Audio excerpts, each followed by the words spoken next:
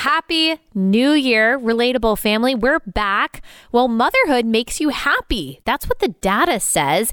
And white women above 45 are most likely to be on long-term depressants. We'll look at some recent data and analyze why that is.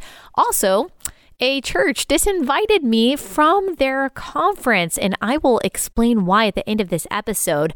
But we'll start with some thoughts and encouragement around the new year, and then we will get into the rest. I've got nothing to say about any advertiser at the top of this show, so we'll just play the music and then get into the episode.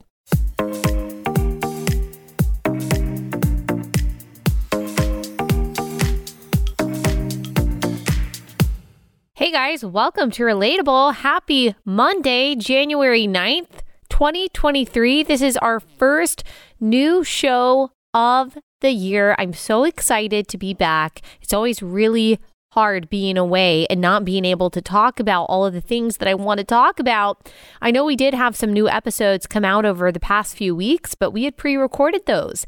So my team and I could take a nice long break, and that's exactly what we did. It was some much needed rest and reprieve from the craziness of the world. I really wasn't online that much. I didn't even really use that as an outlet to talk about the things going on. A lot of you have been asking, for example, what's going on with the whole Speaker of the House thing? Dude, I am just now kind of catching up with that. Kevin McCarthy is Speaker of the House. I kind of was just like, you know what? Just wake me up when we find out what exactly is going on, what the demands were to make him Speaker of the House, all that stuff.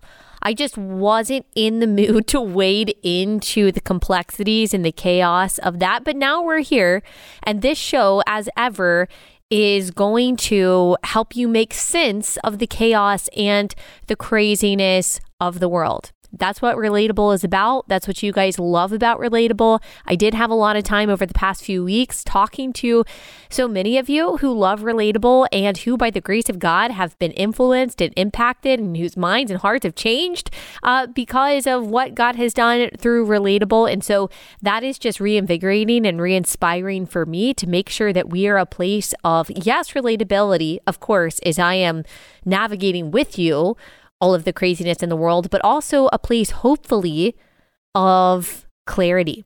Now, today, I am not going to get into the Speaker of the House thing. We will be talking politics this week and some of the news stories, but I kind of just want to reorient us and give us some perspective for the start of the new year, at least starting out in this episode.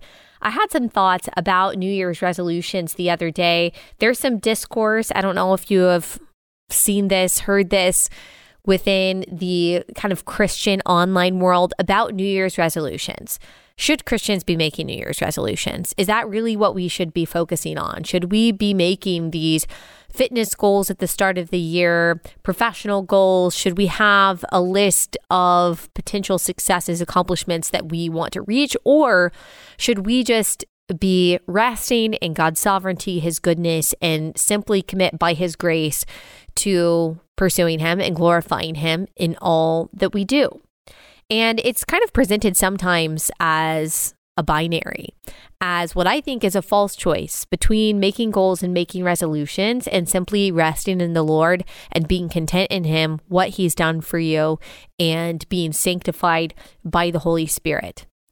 I don't think that there's anything wrong. This is my opinion, so take that as it is. I don't think there's anything wrong with setting goals and making resolutions. I know that people say there's nothing magical about January 1st, and that's true. It is just as any other day. It is a day that the Lord has made. We are to rejoice and be glad in it, just like any other day. We are to simply do the next right thing in faith with excellence and for the glory of God. All you have to do today, as Elizabeth Elliot says or said, and as I take comfort in often, all you have to do today is the will of God. And that is simply the next right thing in faith with excellence and for the glory of God. So all of that is true, that a new year isn't any different than the last year. And yet, I think that God made humans to need that turn of the calendar, that change in the year, that fresh start. I think we inherently long for, crave, and even need the change that comes with dawn, that comes with days, that comes with weeks, that comes with seasons, that comes with holidays, that comes with the new year. Even if there is no magic and all of the ideas about the new year giving you some kind of fresh opportunity or a little bit superstitious, I do think God created us to need renewal, to need rejuvenation, and to need change. One of the most demoralizing parts of COVID was the monotony that came with being locked inside. Not being able to enjoy the things that we enjoy around the holidays, around summertime, or the ceremonies that came with graduation and prom and all of that. We look forward to those things because I think that God actually created us to need them. Like we need those mile markers. Sometimes we need those things to look forward to. And monotony and sameness really has a way of discouraging us. Like think about the employee in a dead-end job, the cubicled guy that doesn't see any light at the end of the tunnel, doesn't see any kind of new opportunity on the horizon, how he just kind of gets dejected and loses not only a sense of purpose, but just a sense of self in his place in the world. Or think about the animals in Narnia, how they were stuck in this perpetual winter without any hope of Christmas. That kind of monotony, that kind of sameness really has a way at harming us. It has a way at discouraging us. So I think that God knows that we need something new. So I think it's okay if we look at a new year or a new month or a Monday with renewed hope. To say, you know what, this is the day that I'm going to make a different commitment. This is the start of something new for me. That doesn't mean there's magic or superstition behind it. That doesn't mean that there's any guarantee that you're going to be able to reach your goals. It doesn't mean that we make those goals idols. But I do think it's okay for us to kind of tap into the nature that we have as human beings to need change. But here's the other thing, is that human beings also need security. We also need stability. We also do need routine. And we also do need some sameness. I mean, you see this especially with kids. Kids need that kind of predictability. When you throw their lives into constant instability, when they're going from home to home, from place to place, from caregiver to caregiver, and they don't have anything that they can expect the next day, they don't have any kind of person that they can really rely on, that's called trauma. And that negatively impacts them for the rest of their life. And that's also, I know I talked about the monotony with COVID, but the chaos of the immorality of this world that is constantly undulating and in some ways completely unpredictable, that also has a negative impact. I think not just on our kids, but on us too. Human beings do not deal well, rather, with anarchy. Like we need some kind of order. We don't do well with disorder. And so I think that the longing that we all have, both for newness and for freshness and for renewal, rejuvenation, and stability and security, I think those are parts of being made in God's image. And really, whether it's a new year or a new week or just any day of the year, the only place truly that we can find the perfect wedding of those things is in God himself. I mean, this is a God who in Hebrews 13:8 says that he is the same yesterday, today, and forever. He also tells us in Lamentations 3:22 through 23 that his mercies are new every morning. So I think that is like the perfect depiction of God's sameness and security, but also showing us our need for renewal. So his mercies are new every morning. His faithfulness is the same, never waxes or wanes. He doesn't love us any more or any less based on what we do. And yet that mercy that he offers us is actually renewing every day. This is the God who never changes, who never shifts, and who never evolves, yet changes the times and the seasons, Daniel 2:21.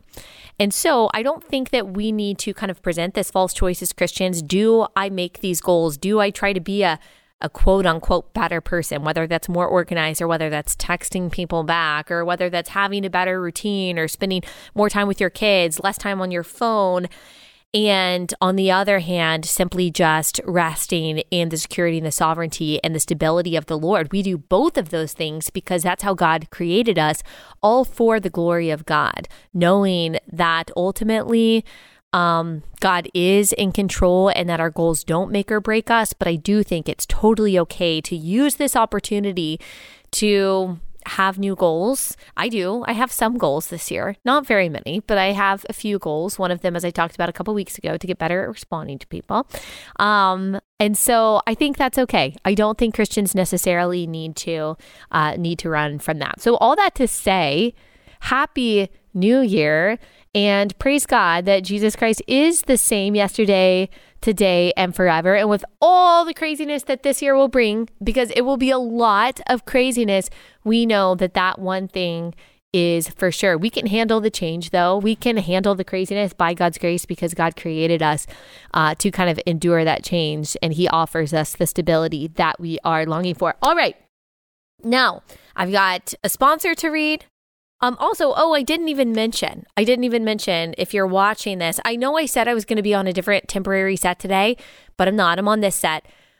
Also, we are building a new set. We are building a new set.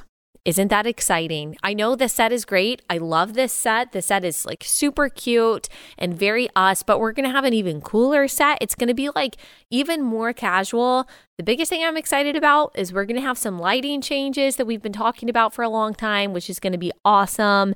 And you guys are going to love it. But I think tomorrow we are going to be on a temporary set that is not very like relatable brand, but that's okay. We got to wait until the other set is like built and good to go, and then we'll be back on that. Also, if you're watching this, I am wearing my UGA t-shirt.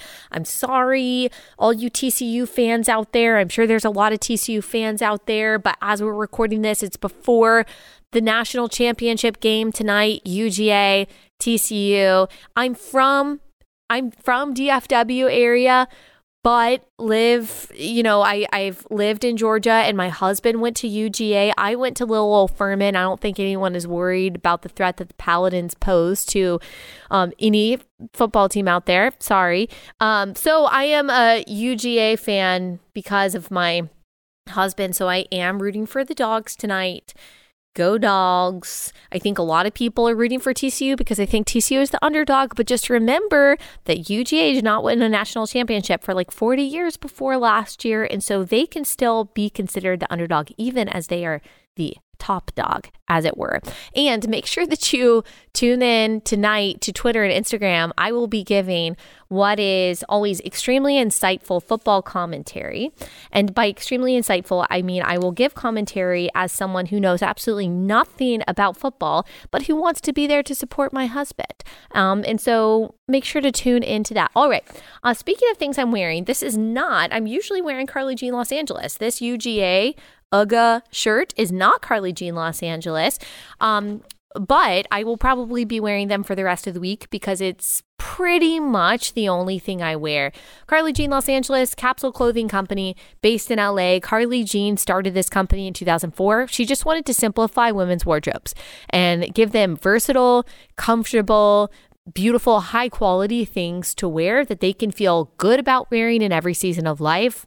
She's a Christian. She's pro-life. She shares our values. So I feel really good about getting my clothes from there.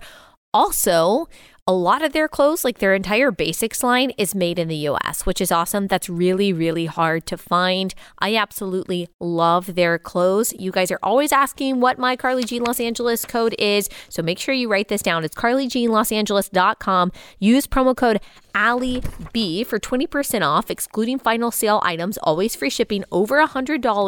carlyjeanlosangeles.com, promo code AllieB, carlyjeanlosangeles.com, promo code AllieB. All right, before we get into a segment about mothers and happiness and women and things like that, I just wanted to ask a little question to my team over there, and I can answer it first. This is my question, and all of you listening and watching, you can answer it too. What was the best thing that you ate over Christmas/New Year break? I will say, I think that my favorite thing, it's really difficult. It's really tough. It's really tough. But I think that my favorite thing was probably my aunt makes something called, it's either, there's some tension in our family about what it's called, chocolate delight or Mississippi mud. And it's like a graham cracker crust and then chocolate and then like a whipped cream thing on top. And it's not a pie. It's like almost like a casserole type thing. Oh my gosh. It is so good. That's the first thing that came to mind when I thought about the best thing that I ate, and now my stomach is growling. Brie, what was the best thing that you ate over your break? Okay, so my mom makes breakfast casserole on Christmas morning, and it's like really simple. It's like you put potatoes at the bottom, and then that sounds so good. Already, that's all you need. Just potatoes. You got me. You put like tater tots or hash browns at the bottom. And then you like fill it with egg, like scrambled egg mixture, and then you put bacon on top, and then you put cheese on top, and it all kind of melts together and it comes out as a casserole, and it's so good. And we have it every year, but only on Christmas, so we like build up the hype. That sounds amazing. Have you ever tried to make it yourself? No, I mean I could, but I save it for Christmas, and she just makes it. So. It's a treat. Oh, that sounds so good. Yeah. Kayla? So on Christmas Day, we had people over and it hosted everyone at the house, and I roasted duck for the first time by myself. Yeah, so I made 2 ducks, and they turned out really, really well. I mean, I think everyone ate it. There was no duck left. So what did you put on it?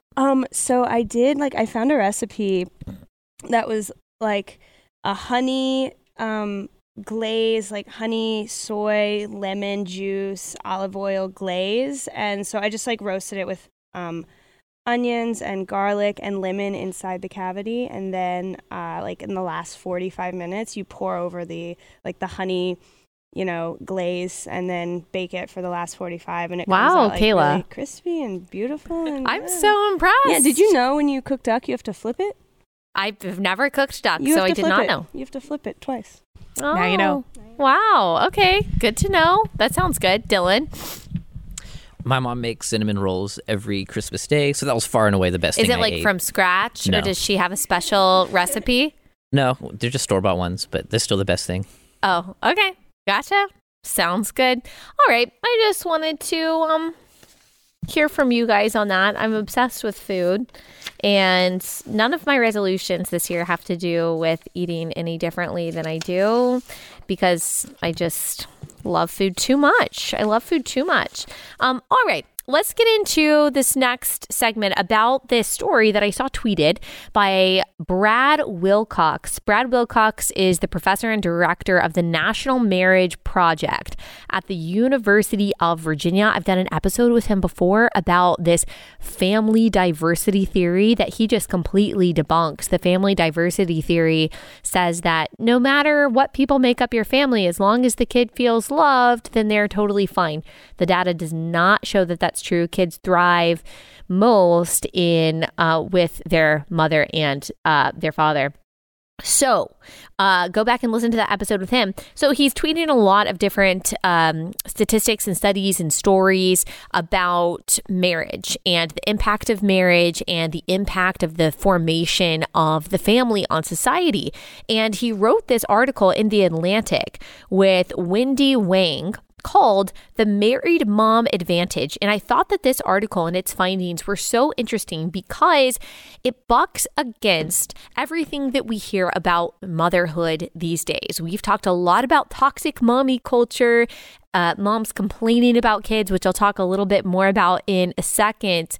But the findings that they summarize in this article are completely opposed to that. They actually show that motherhood multiplies joy and satisfaction in women a great deal.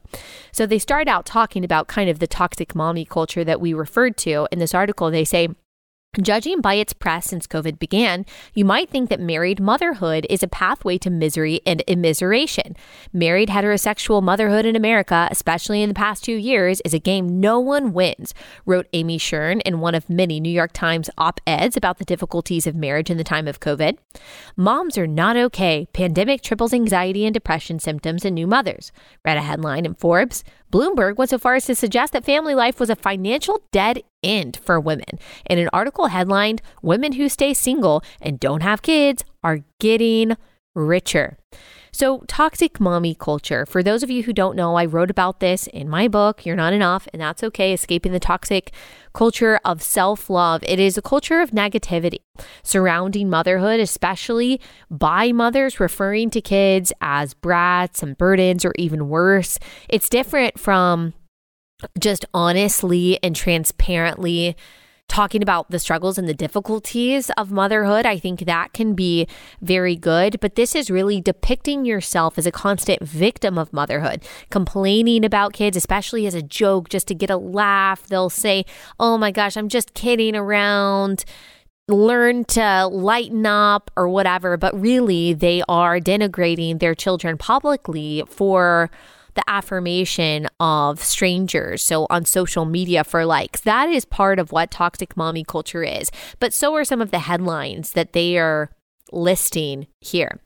They go on to say, as tough as motherhood was during COVID, mothers were both happier and more financially secure than childless women during the pandemic. This gap existed before COVID, but it continued during the worst days of the pandemic and has remained since then. This phenomenon is especially noteworthy because moms and parents more generally used to be less happy than childless adults as recently as the 2000s. That's interesting. That is an interesting change. That doesn't really surprise me that much. I do think our society has become more isolated, more individualized, and lonelier than it was 20 plus years ago. And so our sense of community is just not as strong as it was decades ago. And so the people that have kind of built-in community with children, with husbands, with family are going to feel happier probably than the people who feel like they're just wading through the world by themselves. In 2020, they go on to say 69% of mothers ages 18 to 55 were completely or somewhat satisfied with their life, compared to 61% of childless women at the same age. I also appreciate that they are using the word childless. I've heard the word child free a lot recently to try to really, I don't know, paint parenthood as something that is a trap or something that you need to be liberated from.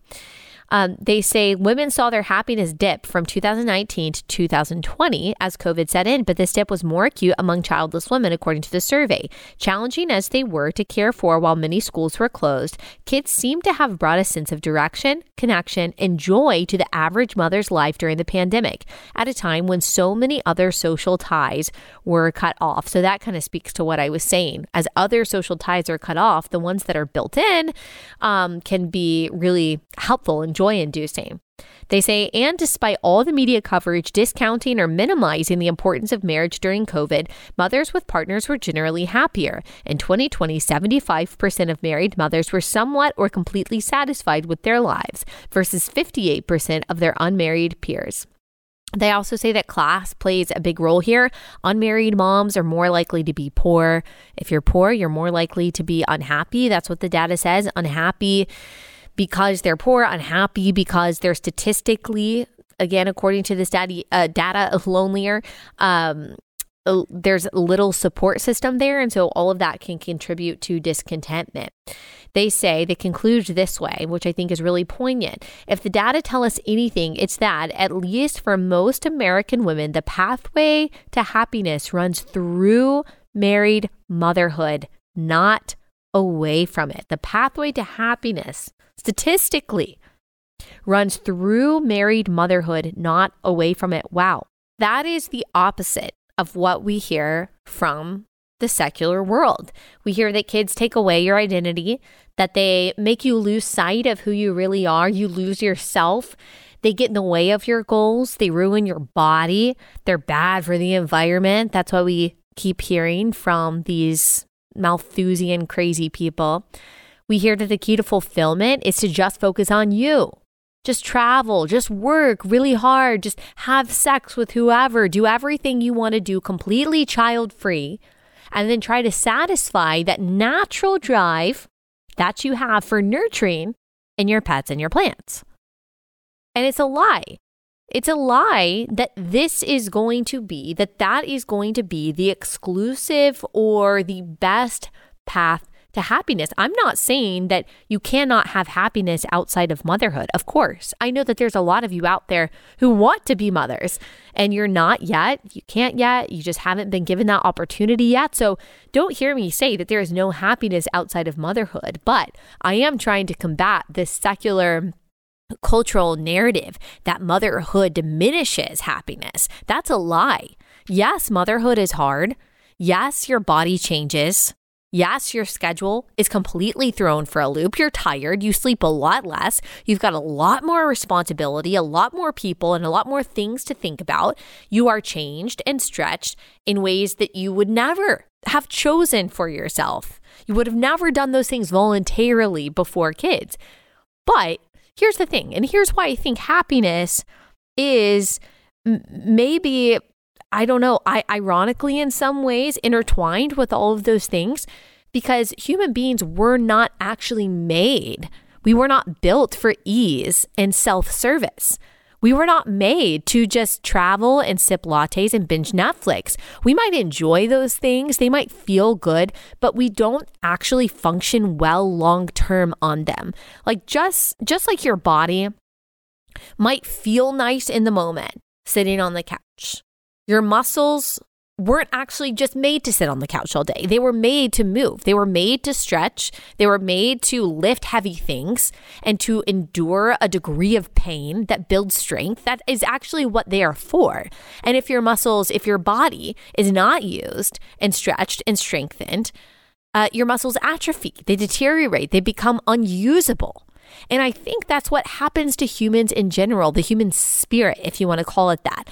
Like when we are not stretched and pulled and challenged and made to carry weight heavier than we previously thought that we could, it is what we are for. We were actually made to work and to work hard.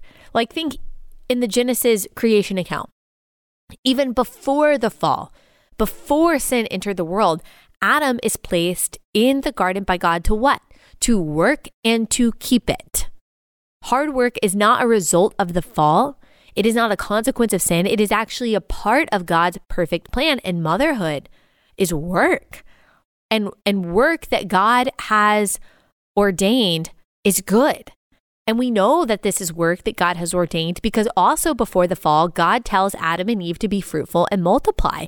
So children are a gift. We don't have a right to them. We don't have a guarantee that God will give them to us. They are not necessary to glorify God, to be a Christian, or to be a fulfilled woman. Because married or not, mother or not, our satisfaction can only ever be multiplied by children and our husband. But our source of joy, the author and initiator of it, is always Christ, who loves us unconditionally, no matter what, no matter how many children we have, no matter our marital status. But the point is that children, contrary to what the world says, they are not burdens. They are not deterrents to our happiness. They are purposeful gifts with the capacity to multiply our joy and our fulfillment. And once again, the data proves what God has already said is true. Isn't that amazing how it works out like that? It's almost like the creator of the universe knows what he's talking about.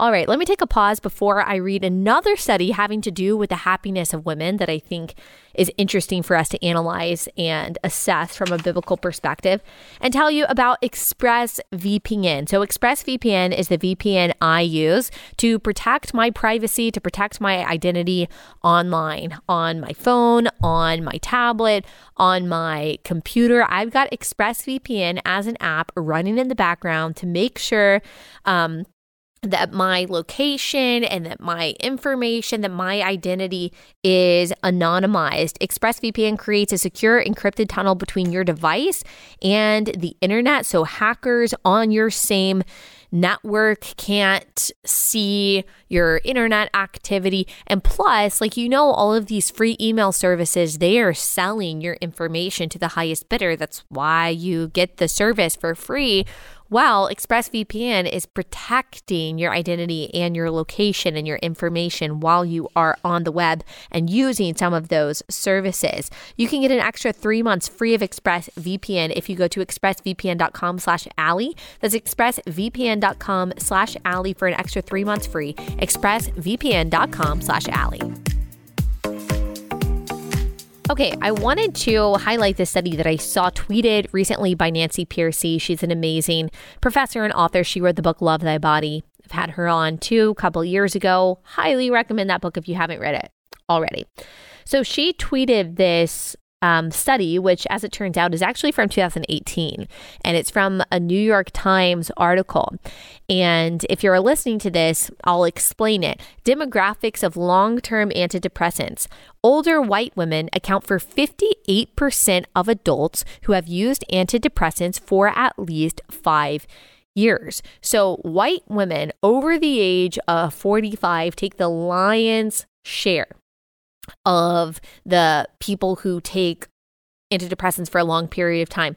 Second is white men over the age of 45, and then it's younger adults, and then under that is minority women 45 plus, and then under that is minority men 45 plus. But man, there are millions, and this was actually the latest year that they have is 2014. So I would guess that that's probably a lot higher. It's like millions and millions of white women taking these long-term antidepressants, far more than white men, younger adults, any other demographic. White women over the age of 45, millions and millions of them taking antidepressants long-term. And I just wonder, I thought about for a little bit, like, what is the reason for this discrepancy? I mean, we could analyze why all different kinds of people take antidepressants, and I think the reasons are multifaceted and they can change obviously from person to person. But if we are just to look in general at this, and here's my amateur assessment, all right? My assessment is that the older white, liberal, childless woman, or older white, liberal mother who has come to resent motherhood is the least likely to be happy. Doesn't mean that they're all unhappy. I'm not saying that. It certainly doesn't mean that other kinds of women are not also unhappy. I mean, there are plenty of young conservative mothers who also may be on antidepressants. So I'm not saying that. But in my assessment, the reason for this discrepancy, why it is so high among this demographic, is probably that a lot of these women are childless, or they resent their station, or they're liberal. And I think that there are a lot of reasons why this particular group is the least happy. There are lots of reasons, but I wonder if at least one of them is the kind of messages that are shoved in white women's faces constantly, in particular the liberal white woman, that breeds discontentment. So on the one hand, you're a Karen. You're suffering from internalized white supremacy that you will never, no matter how many Robin DiAngelo books you read, can be sanctified from.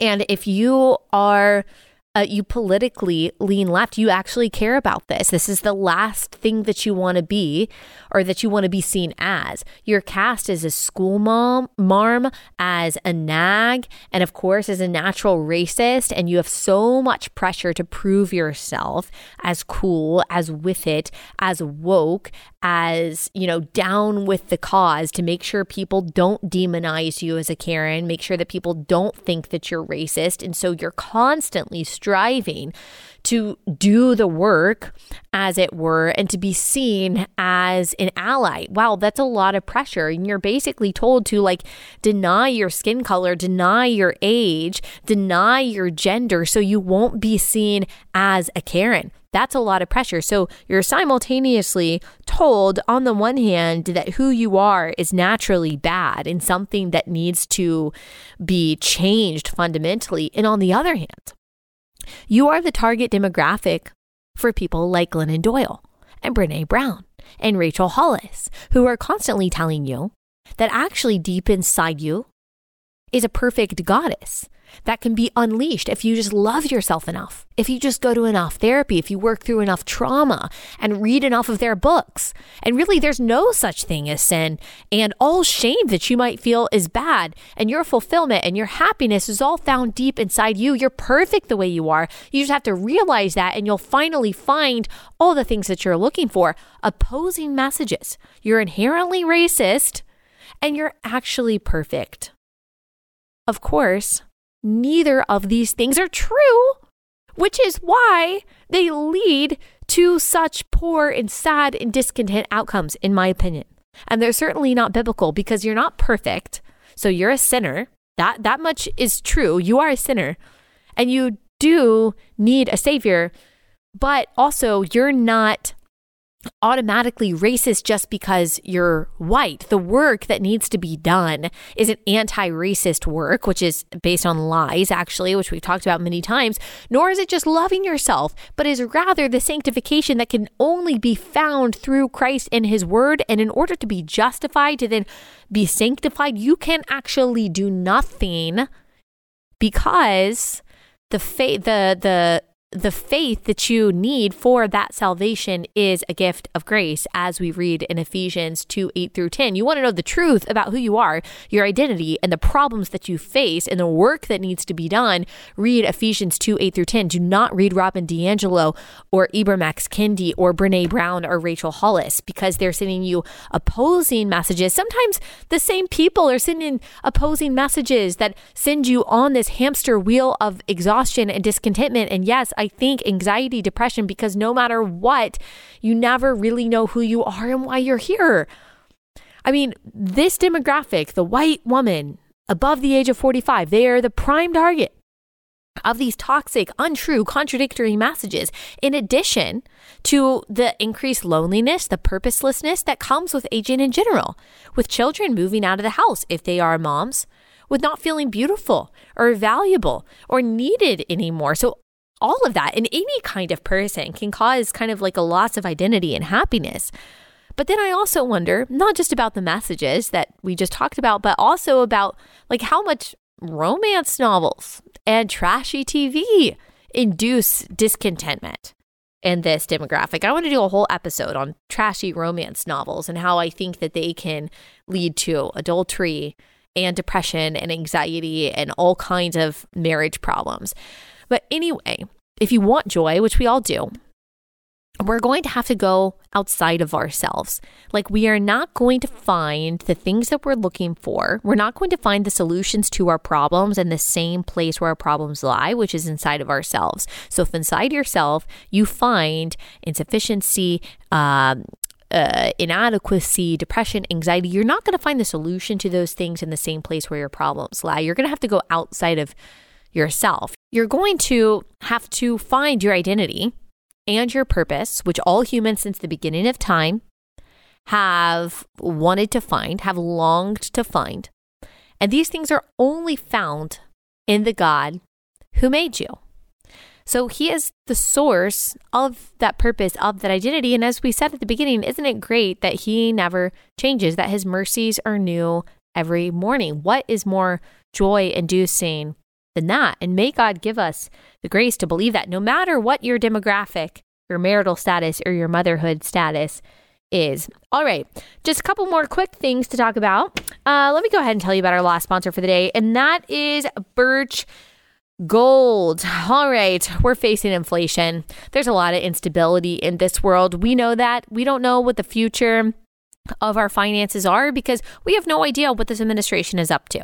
It seems like every policy they put in place just makes things worse, and it makes prices go up. We see our savings dwindling, but we want to make sure that our savings are secure as possible. And that is what Birch Gold does. They make it easy to convert an IRA or 401k into an IRA in precious metals. And here's what you need to do if you want to learn more about that. Text the word Allie to 989-898 to claim your free info kit on gold. With almost 20 years experience converting IRAs and 401ks into precious metals IRAs, Birch Gold can help you protect yourself with gold today by texting Allie to the number 989-898. It's a great way to just make sure that your savings are secure. Allie to 989-898. All right, quick update on Clown World because we didn't get into too many news stories today. I just wanted to, a lot of people appreciated this on Twitter, and so I wanted to offer my services of translator of gender nonsense to you as well, because maybe you saw this headline and you had no idea what this meant and you just threw your phone across the room and you were like, I am done. I understand. Unfortunately, and I mean that sincerely, I am so familiar with the language of stupidity that is inherent in progressivism that I understand usually what they're saying and I can interpret it. So let me read you this headline. All right. This is from the Daily Mirror. Transgender man gives birth to non-binary partner's baby with female sperm donor. What? Transgender man gives birth to non-binary partner's baby with female sperm donor. All right. What does this mean? Let me tell you what this means. So a transgender man is a woman. The non-binary partners is also a woman because there's such a thing as non-binary. With female sperm donor, that is just a man. So here's what happened. 2 lesbian women used a sperm donor to have a baby. One woman used her eggs. The other used her womb. Now, of course, you guys know what I think about surrogacy and sperm donation and egg donation. You can go back and listen to some previous episodes. So even without this gender confusion, I have ethical and moral qualms with this. But the confusion and the chaos that these parents are bringing their child into is just heartbreaking. Like, as we said at the beginning, like, humans need order. We actually need definitions. As James Lindsay said on this podcast, all understanding lies in distinctions. Like, it's very important for kids to be able to make sense of the world, to be able to tell the difference between male and female, mom and dad, aunt and uncle, grandma and grandpa, themselves, what they are. All of this is so important for us to orient ourselves in the world. And when you throw humans into a state of anarchy, personal anarchy, familial anarchy, they don't do well. As I've said before, these chickens have not come home to roost. Like, we think that this is as bad as it can get. Wait till the children that are growing up in homes like this, which are homes that are basically built not on seeking the best interest of a child, but seeking validation and affirmation from the existence of that child by adults, which is perverse. When those children grow up, they are going to have problems that we don't even have the words to diagnose the issues that are going to come from this. Remember, as Christians, whenever something goes from what is natural to what is possible through technology, through cultural change or whatever, we always have the obligation to say, hang on a second. And really, that's, as conservatives, that's what conservatives essentially believe too, but especially as Christians, when things go from what God made to what man can make, sometimes that transition is fine. There are no moral qualms with it, but a lot of times there are. And we need to ask ourselves, okay, what is the impact of this? We know what the impact is going to be. Brad Wilcox, as I said, has done the family diversity theory debunking for a very long time. No, kids don't just need parents, 3, 5, 2 parents that love them. They need a mom and a dad. Ideally, they need a mom and a dad. And every policy, in every effort, of course, that we have as Christians should be toward that end, to making that as easy as possible, to making it as difficult as possible for kids not to have that ideal situation of a mom and a dad. All right. Just wanted to give a little update on Clown World. We have to continue to be a beacon of clarity and of courage, not playing the pronoun game, not sacrificing truth to accommodate people's feelings, because that's really the most loving thing we can do. All right. I just wanted to end this in a little quick announcement to end this episode. And I've thought about like how I am going to say this in a way that is simply getting my point across without throwing anyone under the bus or causing any kind of like drama or anything like that. But I feel like it's important to talk about because I know some of you were excited to see me here. So there was a church, and I think I just won't say the name of the church because I don't want there to be any like calls from the audience to this church or like complaints. I don't want to get in the way of what can be like of good things that can still come from this conference and that will come from this conference. So there's a church conference in Lexington, Kentucky that is happening in February. And a few of you have sent me a message saying, you attend this church or you heard that I was going to be here speaking and that you were excited about this. And I just wanted to let you know that I will no longer be there. And it's not because I flaked out. It's not because I canceled, but I actually had my invitation rescinded, which has never happened before. I've never been invited to speak anywhere, whether it's a church or a political event, and then got my invitation rescinded.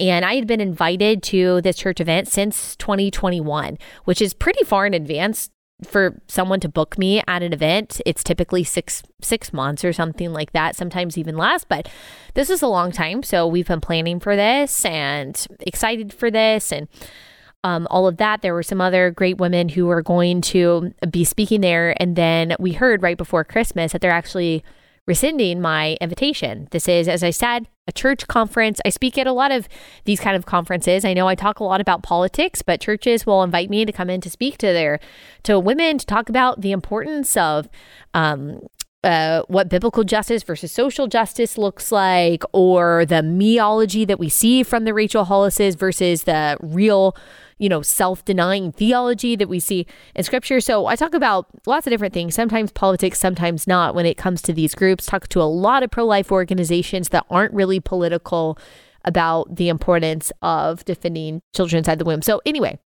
I speak to a lot of these different kinds of groups, but unfortunately, this church decided a few weeks ago that the satire that I do is not something that they want, I guess, represented at the church. And the words used were that it was a distraction, that the satire videos that I do making fun of the Democrats and some of the ridiculous agenda items that they have, that it was a distraction from the purpose of the conference, or I don't know, the message of the gospel, even though I've been doing those since 2017.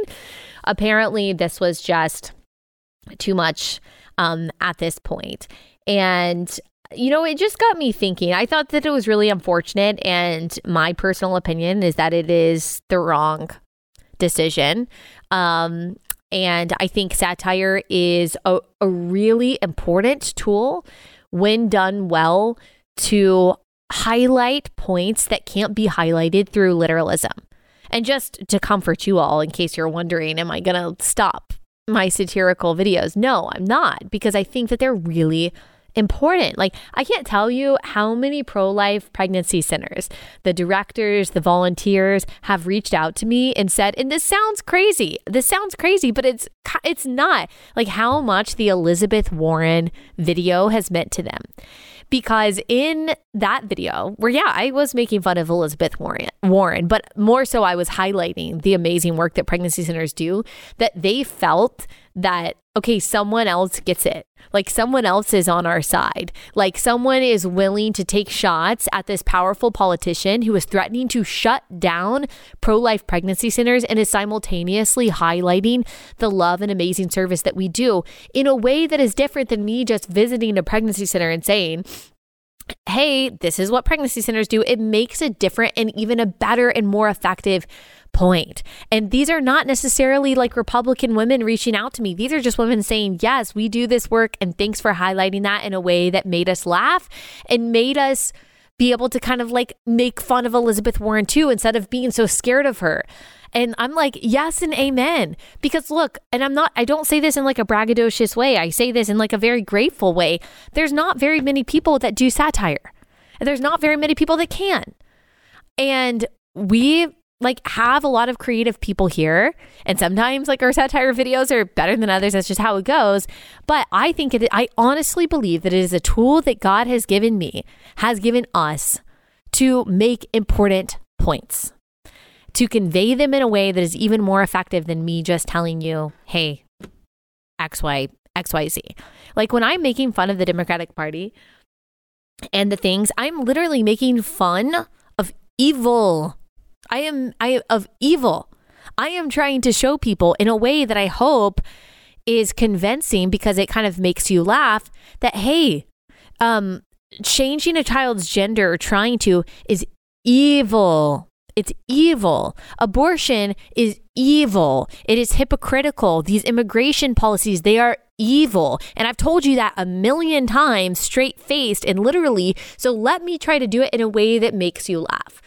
And we've been doing that since 2017, 2018, and that's not going to stop. Now, it is every church's and organization's right to decide, kind of what they want to represent and what is a distraction and what is not. Like it's just like a bummer to me that, okay, making light of these legitimately, objectively, not even politically, but biblically evil things for the purpose of convincing people that they're evil. Like that's the thing that's too much. Like that's the thing, that's the distraction. That's just a bummer. But, that's okay. I understand that I am kind of like in this intersection that we are at this show, like sometimes too political for those who just consider themselves in the religious camp. And we are too religious, too theological for those in the political camp.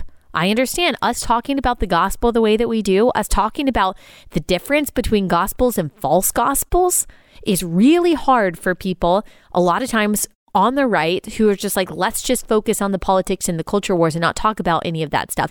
And then talking about the policies and the policy positions and the politicians and the parties and the differences between the two and like what is evil and what is not when it comes to politics is really uncomfortable for a lot of Christians.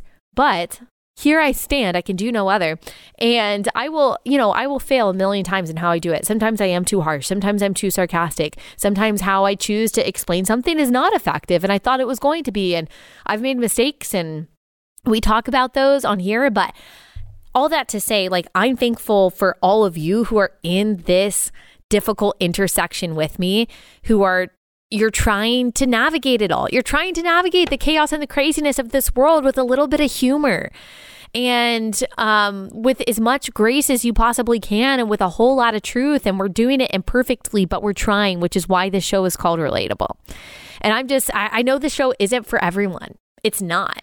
But it is for thousands and thousands of you out there. And I know I'm biased, but I think that I've got the best and smartest and most fun audience in the world in this sometimes very difficult combination and intersection in space of culture, politics, and theology. But we're here. We're here and we're going to stay here.